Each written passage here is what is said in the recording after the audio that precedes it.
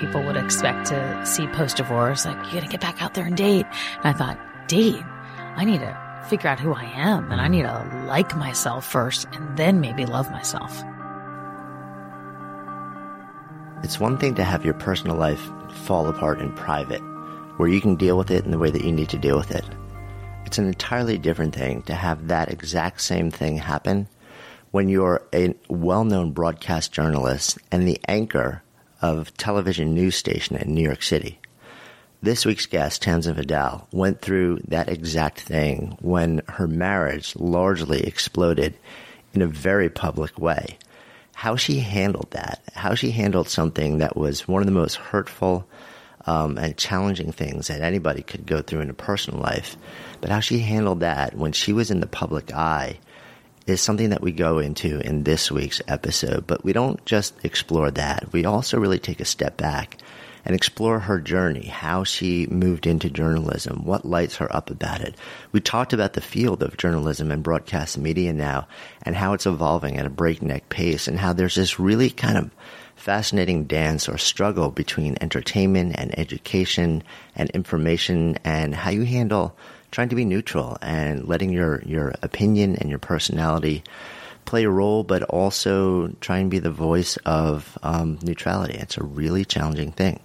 Really excited to share this conversation with somebody who has an incredible amount to share about a lot of parts of life. I'm Jonathan Fields. This is Good Life Project.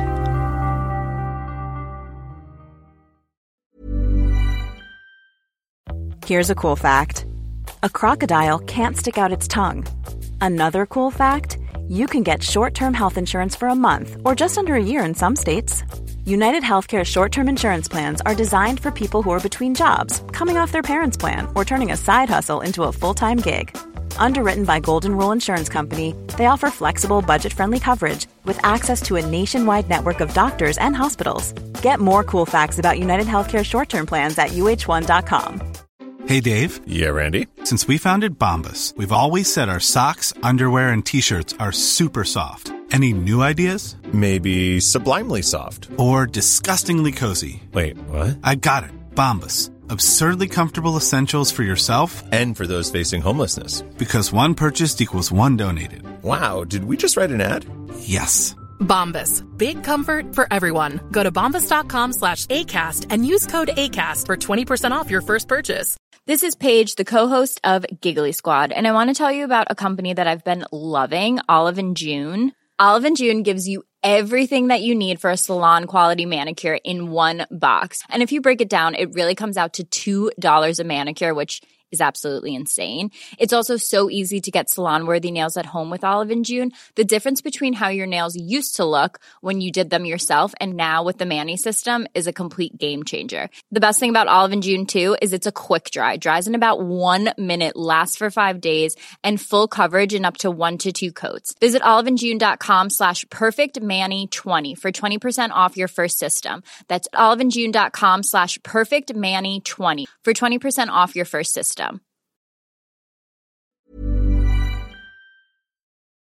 So so much I want to explore with you, and I kind of want to jump back and That's fine. Take you from the time that you were 2 years old all the way up through. Okay, I can do it. But there's actually something I wanted to jump in with you first before we go there, and it's come up a number of times with me, and with what we're doing here. So part of my mission with all the media that we create is with the interviews, especially, I don't like calling it, not interviews, just conversations, is always making sure that we really give equal time to women, if not more.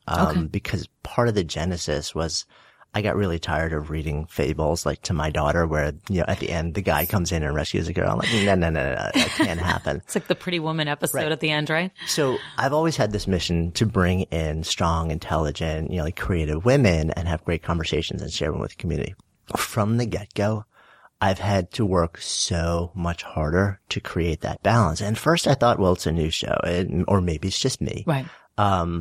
And then I started realizing, no matter how established we were, the same exact dynamic. So then I started to talk to other people, and I'm like, is this an across-the-board phenomenon? And the answer was yes, yes, yes. And then I started to talk to friends who were women, friends who hosted shows, friends who were in the media, same thing. And they were like, as a guest or an interviewer. I talked to a friend yesterday, and that's why it's kind of fresh in my mind, who ran a large online media property, produced a large conference every year, and published books. And she said the same thing, like for their media, for speakers, for contributors to the books. It's so much harder. It's not that I can't find incredible women. My God, they're like 10 times more than men, right?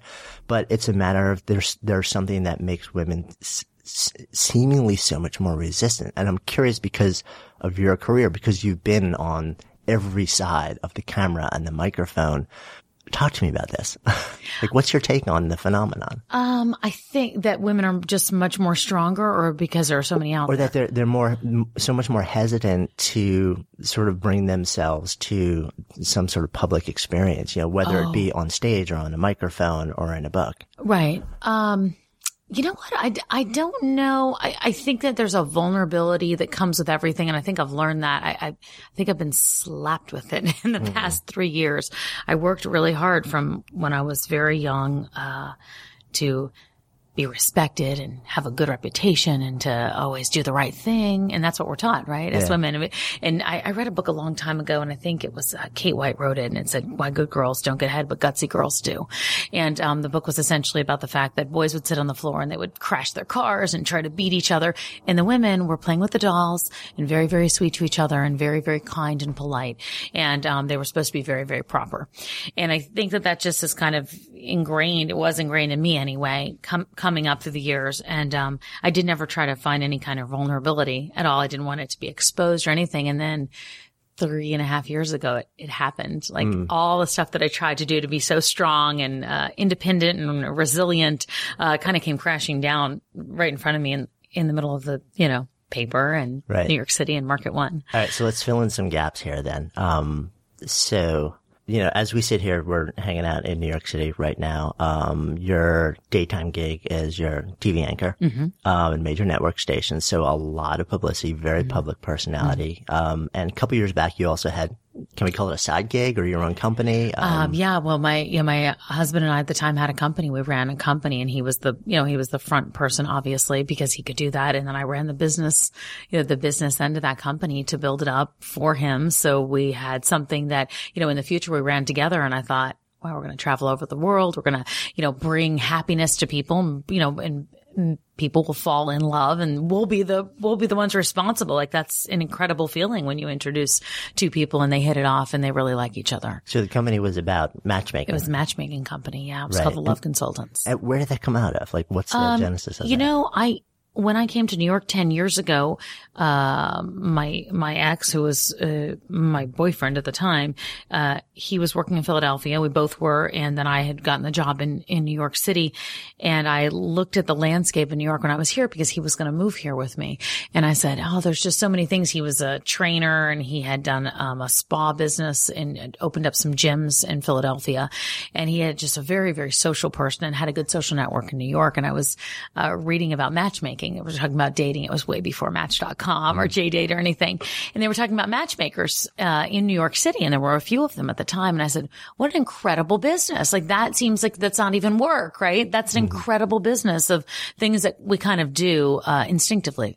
Somebody that might might look good or match well with somebody else. So we talked about it, and we sat down and started creating a database of people that he had already known in New York. He had a decent network here already, and interviewed people for a database because the statistics I'd read said there were 200,000 more single women in New York City than men. And so the odds were against women, and women were here getting older and not marrying as quickly, and it was a struggle. And I was one of those women. Actually, I was mid 30s at that point. We were not married, and I had waited longer to focus on my career. And so we started the business very, very grassroots. We started with an ad in the back of New York Magazine. We started interviewing people at the Regency Hotel on Saturdays and Sundays, and built a database from scratch for the business. And what was was the ultimate goal just to build something with something that you loved and to do something that was also going to make a big difference in other people's lives? I think it was more the big difference first because I was really dealing with that personally, and I understood it really well. And I knew that the women that were going to come to us were were me, essentially. Not always easy to find somebody, a little bit older. Again, Match.com and Tinder, you weren't able to swipe somebody so quickly. So, so it was to make a difference and enjoy doing what we were doing together. Right. So you guys are building this, and at the same time, you're kind of living a double life. Sure. Because you're building, a major career as a TV personality. Right. So tell me a little bit about balancing that. I was working mornings at that point, early mornings. I'd get up at 2:30, and I would go to work. I'd be there by 3. It was right across the street. How can anybody be remotely human at 2:30 in the morning? I don't know. I think at that point, our show went on the air. I want to say I was at another network, but I want to say it was 4:30 or 5. I think it was 4:30 our show went on the air, but, I'd put the piece together. I would do it and go out to wherever the story was unfolding because I was a street reporter at the time. Right. And I would do live shots for 2.5 hours. And then I would do a noon show from 12 to 12:30. And then I would come home about 1:30, and we had set up at that point the office in our home. And we had 2 people that were working with us who were just, freelance, independent contractors, what have you. We couldn't afford anybody full time at that point. And we were working hard to build the business, and we would have a dry erase board of the clients that we had. And then when we would have on the other side, people who were, in the database of who could possibly, be matches. And if we didn't have that, we would go to events. We would go to, galas. We would go to dinners. We would meet people. We met so many people in New York as a result of, you know how New York works. It's right. a small town after a while, right? And that's what we did. And it was 24/7. That was our life. That is what we did. And wrote at the same time, did articles and wrote for different websites that were out there. And then eventually wound up writing our first book, Why Hasn't He Called? Right. And that came about because that was the question constantly women would ask. Huh. Like, I don't know why he didn't call. I don't know what happened. So like after the first date? Yeah, it would be after the first date, or if they met somebody, out, and the person would ask for a card and they wouldn't call. Right. How does the answer to that question turn into a book?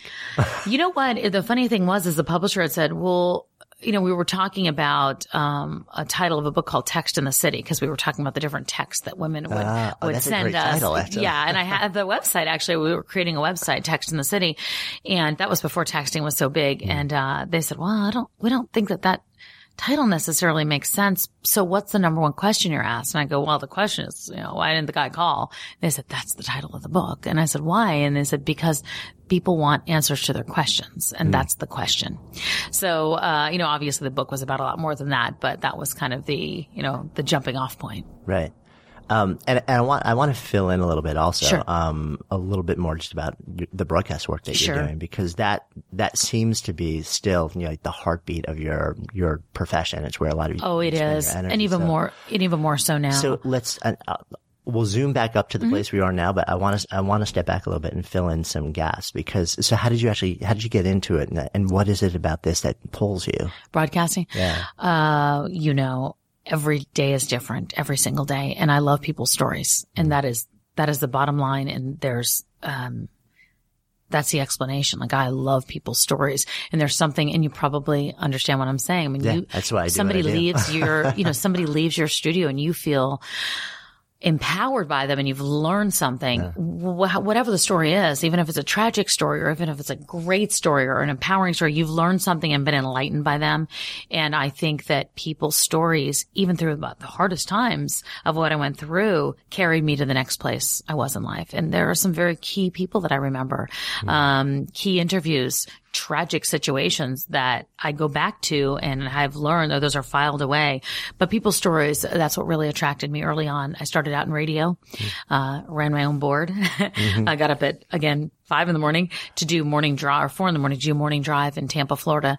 And then, eventually moved into television. And so, I've been to Afghanistan, cover the war. I've been to hurricanes all over the country, tornadoes, tragedies. And then I've done some incredible things and interviewed incredible Broadway stars and actors and the arts. And so I feel so blessed with what that industry has brought to me. Yeah. I mean, no question. It built me. It grew me. Right. It's amazing, because the industry is changing so quickly, I think, and also just media is changing. So, I mean, we're hanging out here in my home studio with I love it too, by the way. Thank you. And so the opportunity to become a storyteller and to become a student and to actually just have great conversations and then share them with people who may in some way benefit from, rather than just you sitting there. It's something that drives me as well. I think it's an amazing, there's a possibility to do things like this that didn't exist even 3, 4, 5 years ago for people to just jump in. No question about it. And especially, social media has been a big thing for me because at one point when I was broadcasting, we were broadcasting to people, right? So it was a one-way conversation. Unless you got on the phone with somebody or you went out in the field and met them or you brought them into the studio for a story. But now it's a real conversation. And so I remember when I was getting up early in the morning for WPIX and I was doing a 4 a.m. show, when I moved over there and I was so tired and I thought, is anybody out there? Is anybody else awake with me? And I got on Facebook and this was, 6 years ago maybe. And so it's still pretty early in Facebook. It was still really early in Facebook. And I had a couple, maybe 50 people on my page. And I remember the first person that got in touch with me and she was up every morning breastfeeding because she had a newborn baby. And she said, I watch every morning because this is the time I get up. And I went, oh, this is a real person. And here's her picture and here's a picture of her baby. As I would start doing shout outs. In the morning, because I'm like, well, there's 10 people up with me. Now there's 15. So it was just really neat. And, I got to know who my audience really was and who we were talking to instead of just talking at somebody. Yeah. And I think that's such a game changer also when you actually realize like there's a person and you start to have an understanding for who that community is and what their life is like and how to actually find the stories that resonate with them also and have a conversation with them. But like you said, the conversation side is really new. It really is new. It's funny, early on, TV consultants used to say to us, picture somebody sitting in their living room and when you're learning how to, to read the teleprompter or talk on camera, picture them in the living room and picture you have a conversation with them. And it was always the hardest thing for me to do because I thought, who do I picture? My dad? Because I talk to him this way and I talk to my best friend this way. And, but now I do. Now I see them. Now they're sitting on my Facebook or Twitter or Instagram or Vine, or Periscope now. And you really are having a real conversation with people. Right. So let me ask you the flip side of that though, because it gives you the ability to actually make that big shift and say, oh, there's a conversation going on here. At the same time, it gives every person a voice. It does. And that can be phenomenal. It can be devastating. And frightening. Yep. Yeah. Absolutely. So talk to me about this a little bit and how you sort of move with that. Well, from just somebody that walks around, it's a little bit scary. It can be a little bit scary. For me personally, I love to hear from so many people, but every once in a while you get these messages where you go, oh gosh. So I think you have to really learn how to filter and to tune things out because people are very, very honest. And sometimes, somebody came up to me the other day and she goes, I don't like the way your lips move. And I said, oh, I don't know. So I found myself, I went back home and I was like, I don't know what's wrong with my lips. And I'm looking in the mirror at my lips, trying to figure it out. And I know I was very conscious, like for the next week, I went, I wonder if she hates my lips still. And that's one person out of, however many, but, I think it can have effects on you. And then we've seen it on a much more serious scale and a much more devastating scale when we look at the bullying that goes on online and the stories that we've covered on that. And I mean, you and I remember being in school and, either being teased or made fun of, or this group didn't like you, or you weren't in the popular crowd. But now it's on a whole different scale. And so I find that as exciting as the conversation is, it can be very, very, it can have a drastic and a lot of times deadly consequences. Yeah. I mean, it's really, it's changed things in a way where the fact that there is a conversation, there's a huge increase in transparency. Sure. But at the same time, there's like transparency, but somebody can opt for anonymity. Right. And then just attack at the same time. Life is full of what ifs. Some awesome. Like what if AI could fold your laundry? And some, well, less awesome. Like what if you have unexpected medical costs?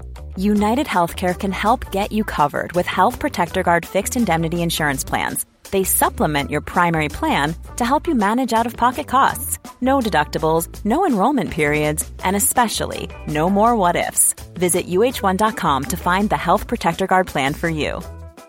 Quality sleep is essential. That's why the Sleep Number Smart Bed is designed for your ever-evolving sleep needs. Need a bed that's firmer or softer on either side? Helps you sleep at a comfortable temperature? Sleep Number Smart Beds let you individualize your comfort, so you sleep better together. J.D. Power ranks Sleep Number number 1 in customer satisfaction with mattresses purchased in-store. And now, save 50% on the Sleep Number Limited Edition Smart Bed for a limited time. For J.D. Power 2023 award information, visit jdpower.com/awards. Only at a Sleep Number store or sleepnumber.com.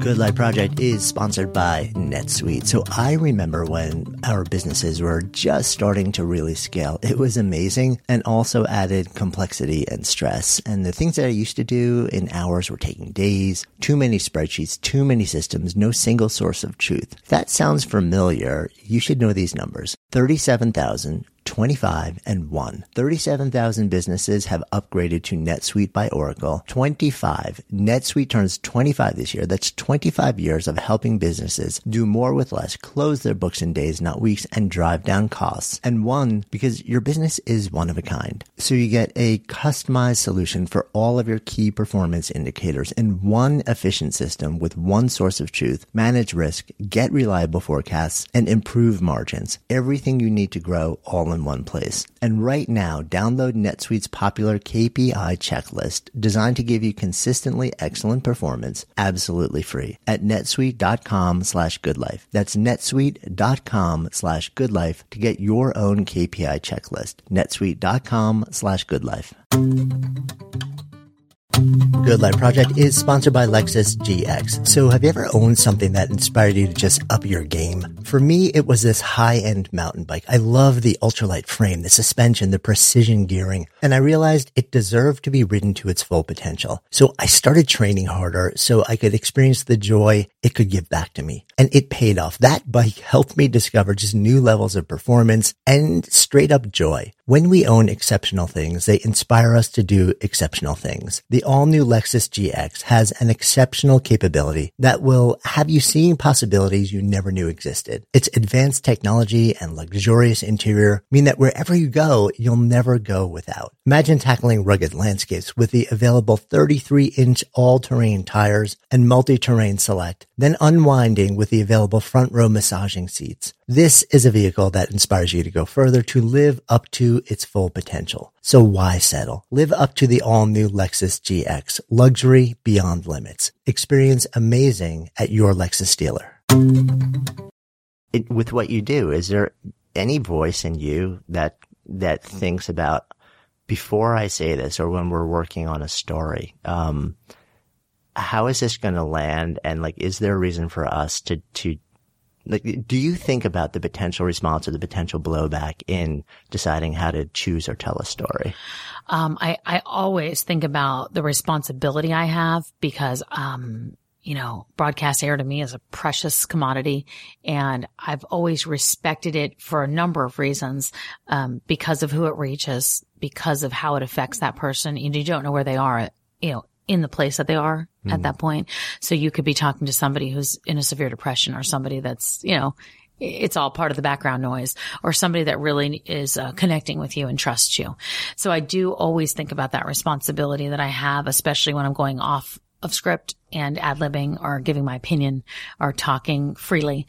And I try anyway, and I don't know if my brain does it or not, but I try to think of it in 3 different ways, who it's affecting, how they could take it, and, what they're going to do with that information, because I don't want it to have a bad, negative, or permanent impact that wouldn't be good. So take me a little bit behind the scenes then. You just mentioned that there are times where you go off script, or you ad-lib, or you riff. Yeah. So, maybe more often than not. Like the viewing public. Yeah. I mean, how much of what goes on if somebody's watching you on a screen, how much of that is scripted versus you just saying, I'm going to roll with this because I feel I need to just sort of say something? I mean, obviously with breaking news, and you see that when we're doing continuous coverage, most of that, there's no prompter at all. And you're off the cuff and talking. And that's often the scarier things because you don't know what's going to unfold on camera. Yeah. We've seen things unfold where we've seen somebody be shot or we've seen somebody commit suicide on camera. So those are always a little bit, you're at 110% operating, on your guard to watch what's going on, especially if you're bringing in live video, the Amtrak crash, for example, or derailment recently. That was unfolding at night. We could see it, but we couldn't see it. We didn't know how many people were hurt. We didn't know if anybody was dead at that point. So that was all off. That's 100% off script. In a normal newscast, most of it is written. Most of it we go over first and write it and make sure that we're comfortable with it because everybody writes a little bit differently.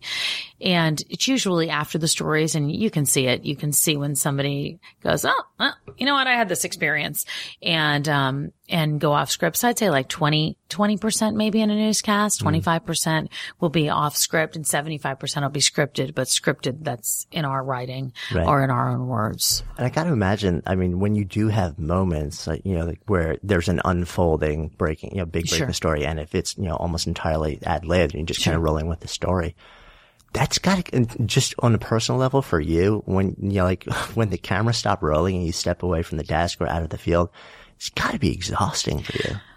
It is. It's a little bit of everything. It's a lot of why I got into the business because that's the real storytelling. That's where you're watching it alongside the audience now. And, it can be, it's less exhausting and more,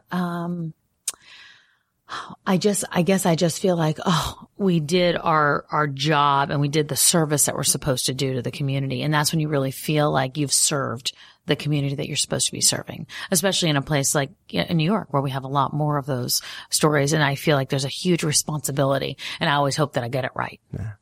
And I guess especially also because I don't know if you travel that much now, but I know earlier in your career you were in some pretty hot areas in the world. I was, and I say I was extremely, fortunate in unfortunate situations, but it really taught me, what we have to be thankful for. It taught me what our military is doing all around the world that we say in sound bites, but we don't really realize until you're sitting there with them and watching them wait in line to call their loved ones or all eating together or, at that point we were sleeping, in the tents and, were there any, really? I'm sorry. Oh, no. It really grew me. Yeah. There's no question. Are there any particular moments or stories or individuals that really stand out as just being moments that will never leave you? There was some incredible ones, when I was in Kandahar and when I was in Afghanistan and, then when we made our way into Kabul,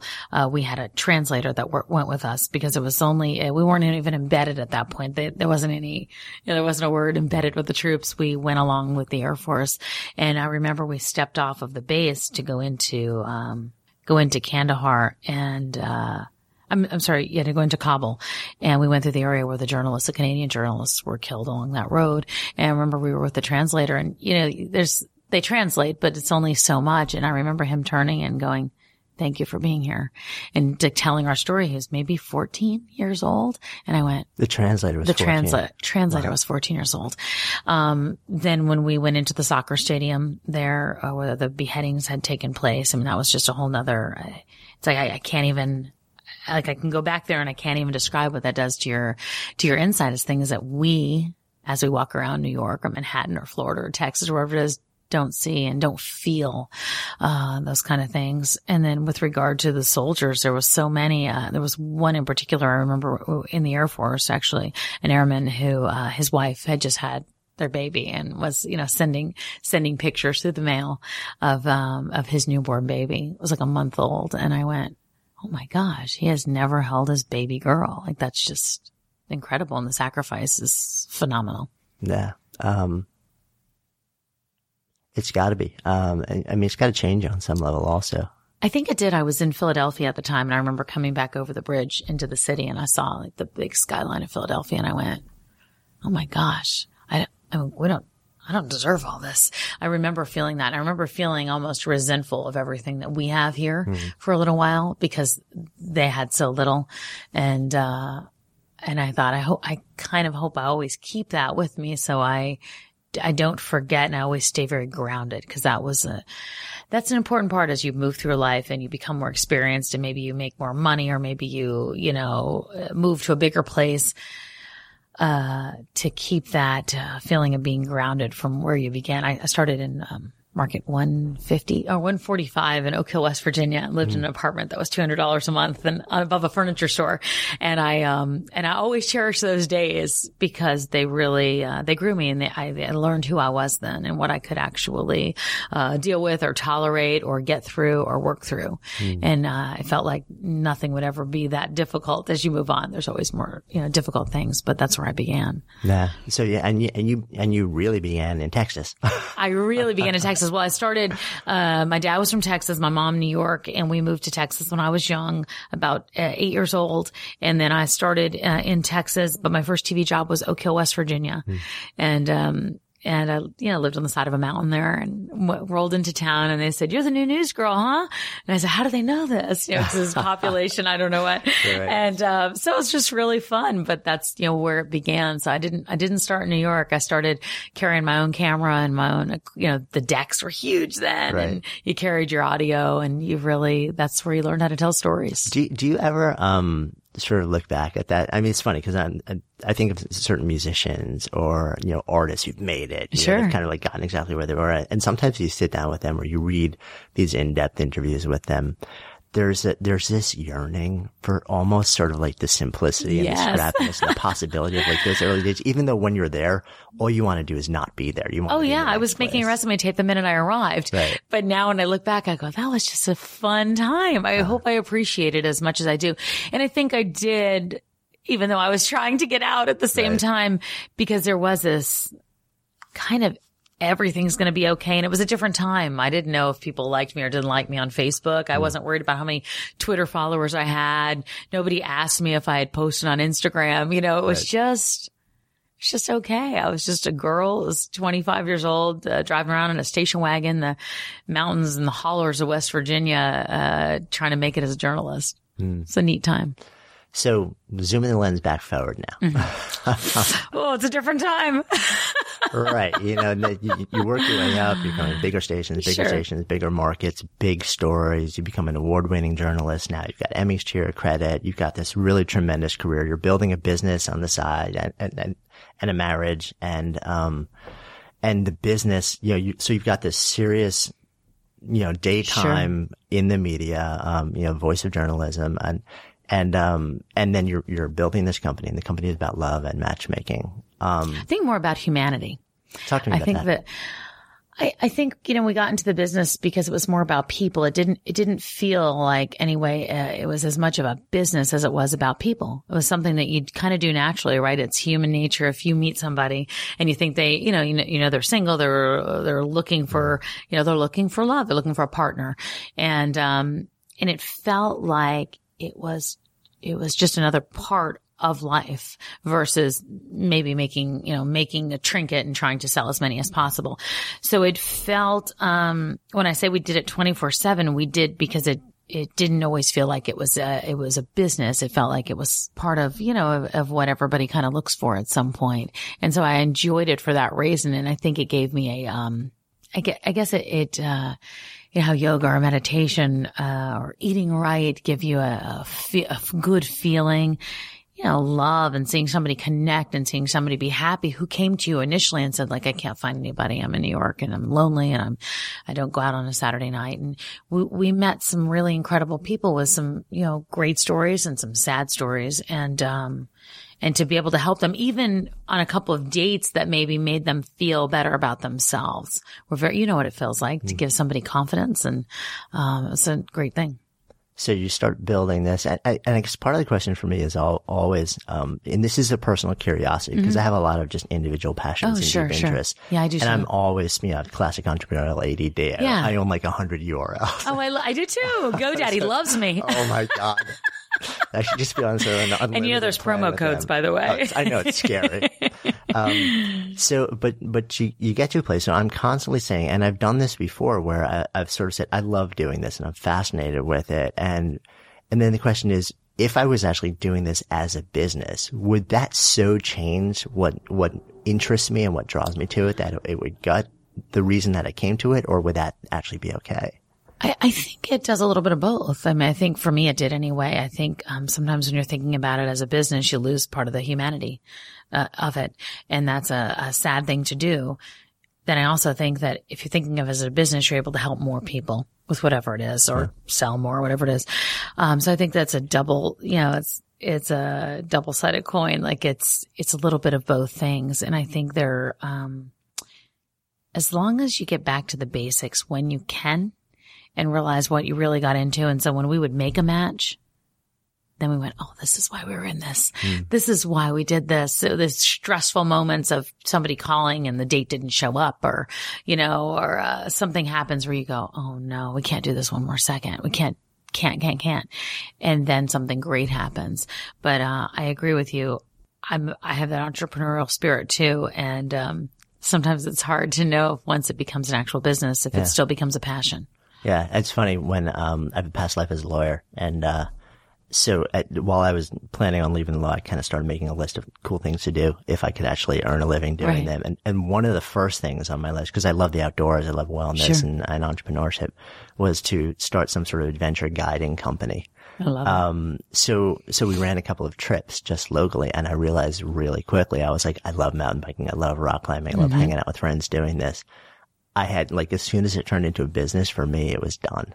Yeah. Oh, was it really? Yeah. Even your passion for any of those things? Because I turned into a tour guide, and I found the thing that I loved most was doing activities that the nature of the activity intrinsically forced me to be present. Right. And as soon as it was a business and I was a guide in the business, it took me utterly out of that. So there was the joy of sharing something I loved with other people, but that's not the thing that brought me to those things in the first place. So the productivity erased the passion. Yeah, to a certain extent. And I think I see that happen with so many entrepreneurs without any awareness of what's actually going on. Yeah, I don't think you're aware of that until you've gotten beyond it and you're miserable when you wake up again and you go, I got to go back to law for this, and and maybe made more money.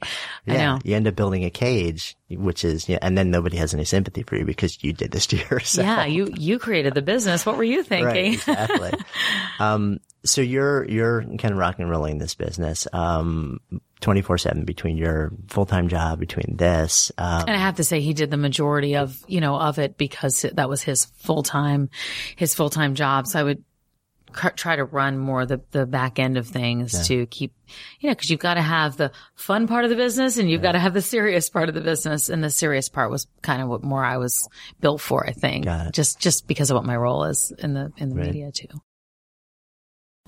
Good Life Project is sponsored by Lexus GX. So have you ever owned something that inspired you to just up your game? For me, it was this high-end mountain bike. I love the ultralight frame, the suspension, the precision gearing, and I realized it deserved to be ridden to its full potential. So I started training harder so I could experience the joy it could give back to me. And it paid off. That bike helped me discover just new levels of performance and straight up joy. When we own exceptional things, they inspire us to do exceptional things. The all-new Lexus GX has an exceptional capability that will have you seeing possibilities you never knew existed. Its advanced technology and luxurious interior mean that wherever you go, you'll never go without. Imagine tackling rugged landscapes with the available 33-inch all-terrain tires and multi-terrain select, then unwinding with the available front-row massaging seats. This is a vehicle that inspires you to go further, to live up to its full potential. So why settle? Live up to the all-new Lexus GX. Luxury beyond limits. Experience amazing at your Lexus dealer. Mom deserves the best, and there's no better place to shop for Mother's Day than Whole Foods Market. They're your destination for unbeatable savings, from premium gifts to show-stopping flowers and irresistible desserts. Start by saving 33% with Prime on all body care and candles. Then get a 15-stem bunch of tulips for just $9.99 each with Prime. Round out Mom's menu with festive rosé, irresistible berry chantilly cake, and more special treats. Come celebrate Mother's Day at Whole Foods Market. Market. Mom deserves the best, and there's no better place to shop for Mother's Day than Whole Foods Market. They're your destination for unbeatable savings, from premium gifts to show-stopping flowers and irresistible desserts. Start by saving 33% with Prime on all body care and candles. Then get a 15-stem bunch of tulips for just $9.99 each with Prime. Round out Mom's menu with festive rosé, irresistible berry chantilly cake, and more special treats. Come celebrate Mother's Day at Whole Foods Market.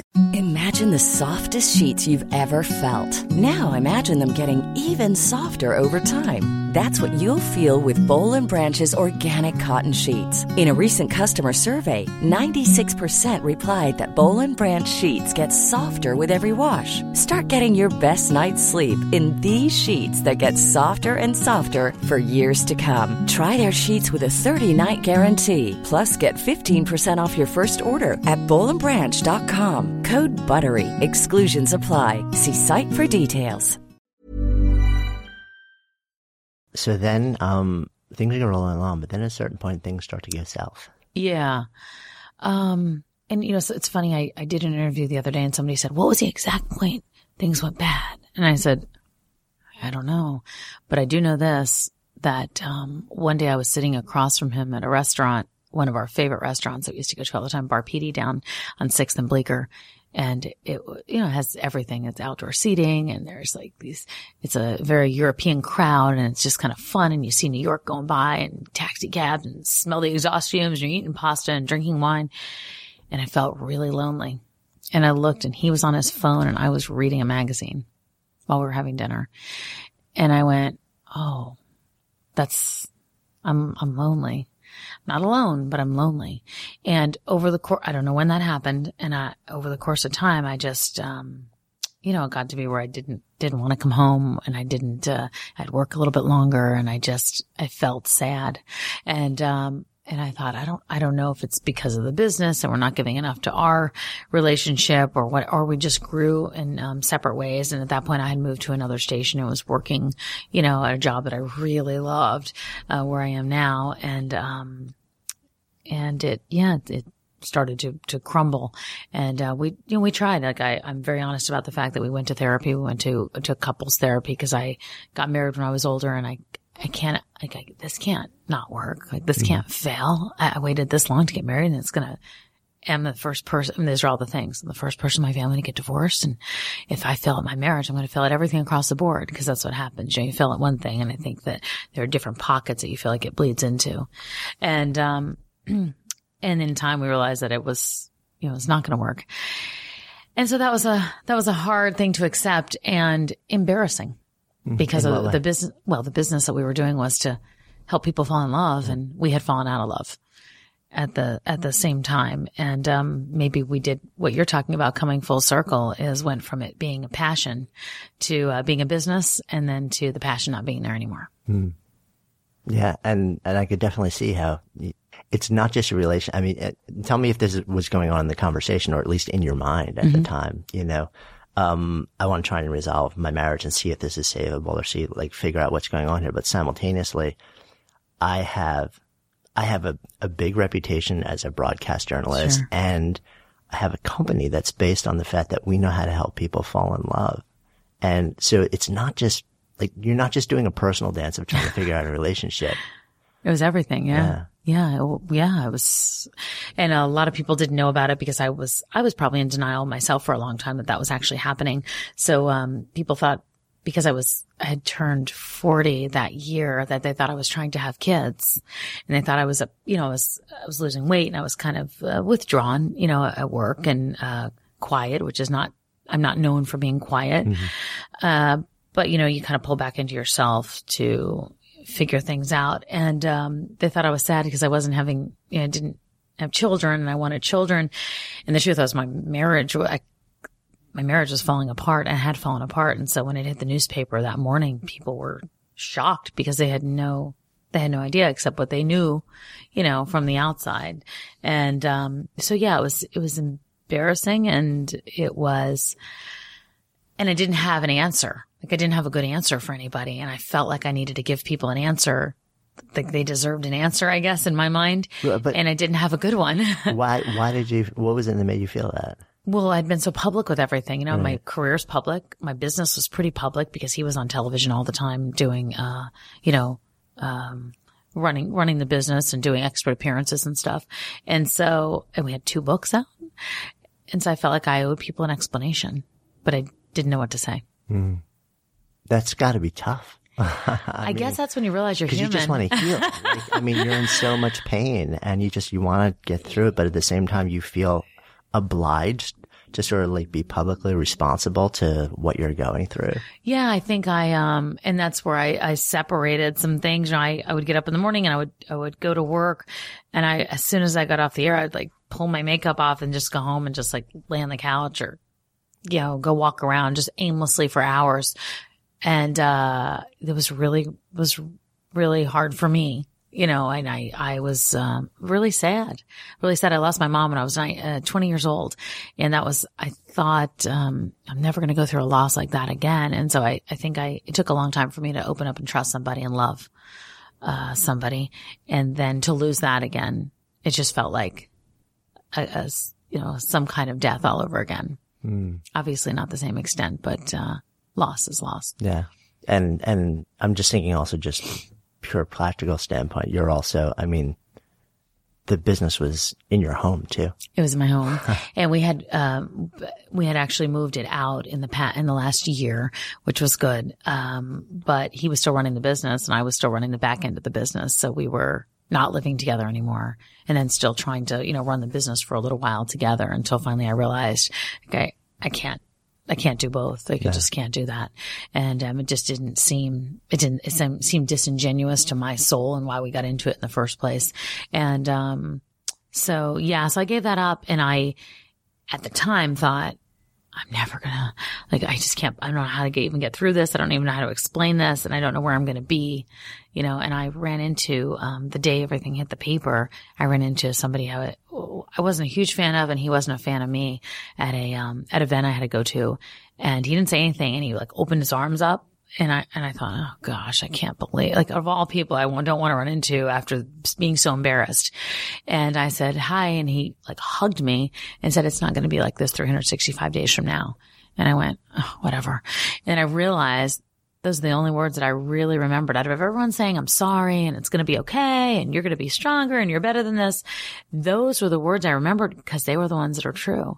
And it really, at the time, I didn't think they were important, and now I realize just how important they are. Yeah. I try to remember that all the time. So how do you then do the dance of, I need to figure out, I need to figure out how to get through what turns into a divorce. Sure. And, I don't know what was happening behind the scenes, but, from all public accounts, yes, not a friendly and not an easy one. Not. And simultaneously trying to, like you said, you felt this responsibility sort of publicly, and you have a very public career. Yeah.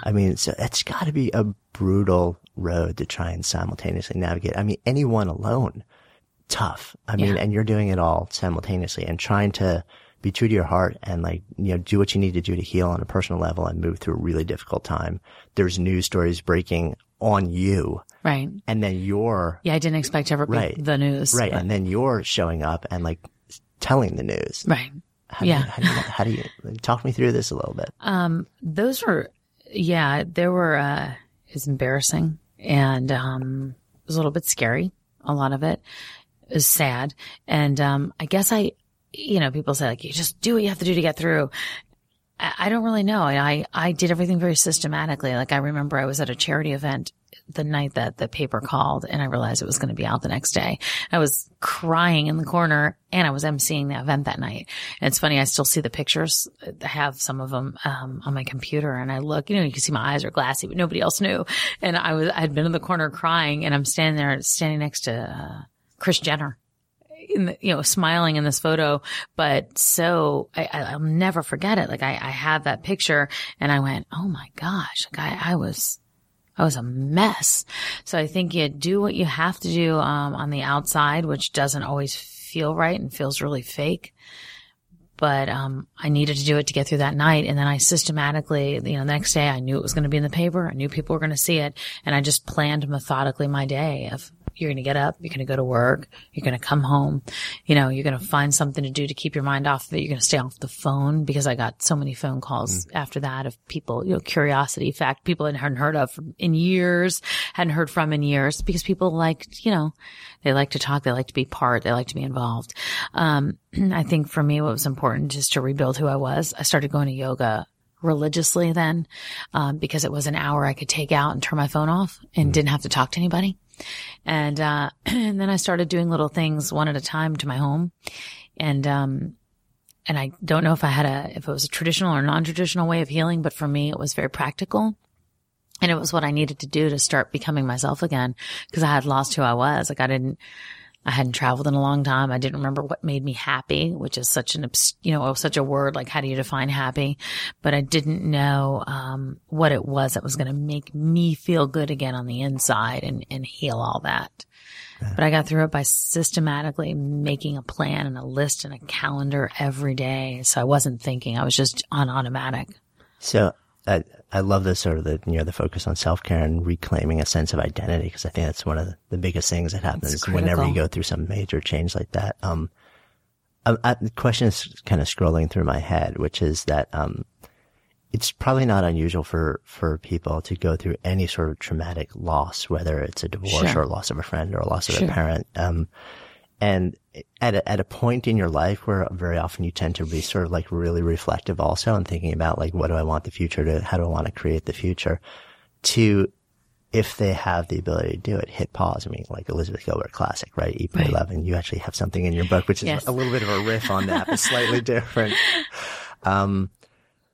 You're in a profession where the few people that I know that have been sort of like camera side, they've shared, in confidence with me that there's always the concern that if I'm not on camera for one day, or if somebody else comes in and God forbid, like gets better ratings for a short window of time while I'm out, like I'm done. Yeah. Is that, and you're not on your game. Right. So it's almost like, was there any ever sense where like, I would love to just hit pause and take some time and recover and just focus on me. But the career that I've chosen doesn't really allow that. Yeah, 100%. I mean, when I talk about the traveling I did, it was in pockets of short windows of when I could do it. But I think that any woman, how about this? Me over the age of 40 is scared of that every day now. To this day. So yeah, I'd love to take a pause and go, do I really know who I am and where I want to be? Cause, I still struggle with that. I think we all do, but I still struggle with that. And I have those fears, like they're real fears that a lot of us don't talk about in the industry. We don't talk about the fact that, we're aging, or, you don't look like you did when you were 25 anymore. And, there's a true fear of that and a true need to put the stop button on there, but never a time to do it. That would have been the time I would have loved to have done that. It's just, go away and like, I don't know, hide in the back of my dad's house for a while. And I didn't have the luxury to do it. So I did what I could for self-care. And I guess what I've tried to share is my recipe for it. And, so it's not what I wrote's not maybe traditional to what people would expect to see post-divorce. Like, you got to get back out there and date. And I thought, date? I need to figure out who I am, and I need to like myself first and then maybe love myself. Yeah. And what you just mentioned, you brought up, you have a book, which is out right around now, right around the time that this will be airing. And it's sort of reflecting on this journey and giving some giving some of your thoughts and, things in your voice, and bringing in some friends that you have also who, have specific expertise in different fields. How do you get to a place where you're back enough, where you actually rediscover that identity and you feel like two things. How do you get to that place? And how do you know that you're there? And how do you know that you're there enough to now turn around and write about it? I don't. I don't know if I was ready to even write about it. I know that I wrote about the things that worked for me.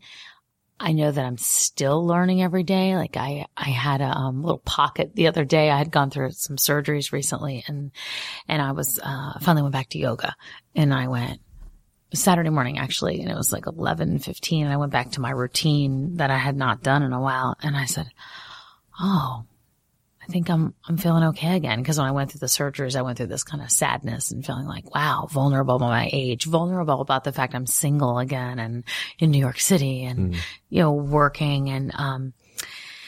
And so I don't know if you ever get there completely to know that you're back, but I think you get it's good enough. Like it's good enough. And after after the divorce and after all the publicity and after, listen, it wasn't a pretty divorce. There's, you can see that. And, but I needed to forgive him so I could forgive myself. And then I needed to not have that anger. And once I eventually worked hard on that, and I did, by building my own self-confidence, I felt like I had started to arrive at a place where, okay, I have a little bit to say about this now, because that really worked for me. When things were so public, I got a lot of emails from women all over the place, like sent to my website, talking about similar problems that they had or explaining, in pages, explaining their stories. And I went, wow, it's not just me. You're so myopically focused. I think when you go through something, you think it's just you that's been through it. And then when you realize it's not, it's eye-opening. Yeah. You're like, oh, wait a minute. There's a whole world. There's a whole other world. And there are people that go through, and even if it's not you, it's always interesting when I get to have a conversation with somebody who's been through something that's not fun, right. But somehow has figured out how to reframe at least elements of it so that it's now becoming, you can start to make the shift from tormentor to teacher to a certain extent. Sure. Reframe is a nice word. It's really what you have to do. Yeah, I think so. And but it's brutally hard. And nobody teaches that process. I mean, well, therapy. Sure. Right. But even that doesn't, like nobody teaches the process of the night that, when you go to bed and you're there alone with your thoughts, or when, you get that invite to go someplace as, just one person. Yeah, just one. Or you fill out a doctor's form now, divorced or single or whatever it is. So nobody teaches those little moments. They teach you how to online date, or they teach you how to, do little things along the way. But I think you have to dig down deep into those daily little, minutia things that we go through that define us. Yeah. And what I found really, nice about sort of like the message that came out for you is, and to me it was sort of like a central part of the book that you wrote, is really the next step is really just rediscovering you. Oh yeah. And in fact you share a mutual friend of mine. I know we have like a zillion mutual friends in New York, Melanie Knockin. Sure. And like this, wonderful term that she came up with, otherhood. Yeah. It's great. Talk to me a little bit about this, sort of like the idea. I mean, I'm otherhood. I am. I didn't think I was ever going to be. And, at 40 years old, we started going through some problems, and then at 41, we were going separated. And so we never had children. And it's something that somebody asked me, what's my one big regret? And I said, I think it's that I never had a chance to make that decision. I mean, maybe I did, and I just didn't realize it along the way, but he and I were talking about so many other issues by that point of not being together, that talking about having a child at a critical point of when I needed to just talk about it. So I have a little nephew, and I never say never, and adoption is always an option for me. But yeah, otherhood is something that when she came up, or she had phrased that and the book came out, I went, oh my goodness, like that's what it is. It's, kind of this whole movement, and then I think that that's what the new single is too. It's this movement of women who, I mean, look, this isn't the divorce that your mother might have had, or even a generation before this one. I mean, this is women who are in these careers and they're confident and they're someplace great in life. And then this relationship part didn't work out and they're starting over again. And it doesn't make it easier for any of us. But, Melanie certainly understands, I don't know. She has a great way of putting things and making you feel like everything's okay. Like you're not some standout person because you're a woman with no children. But sometimes it's hard when I think about that. Nah. And I'm, alone by myself, thinking I'm single. I don't have children. What is my life? So we all struggle with it.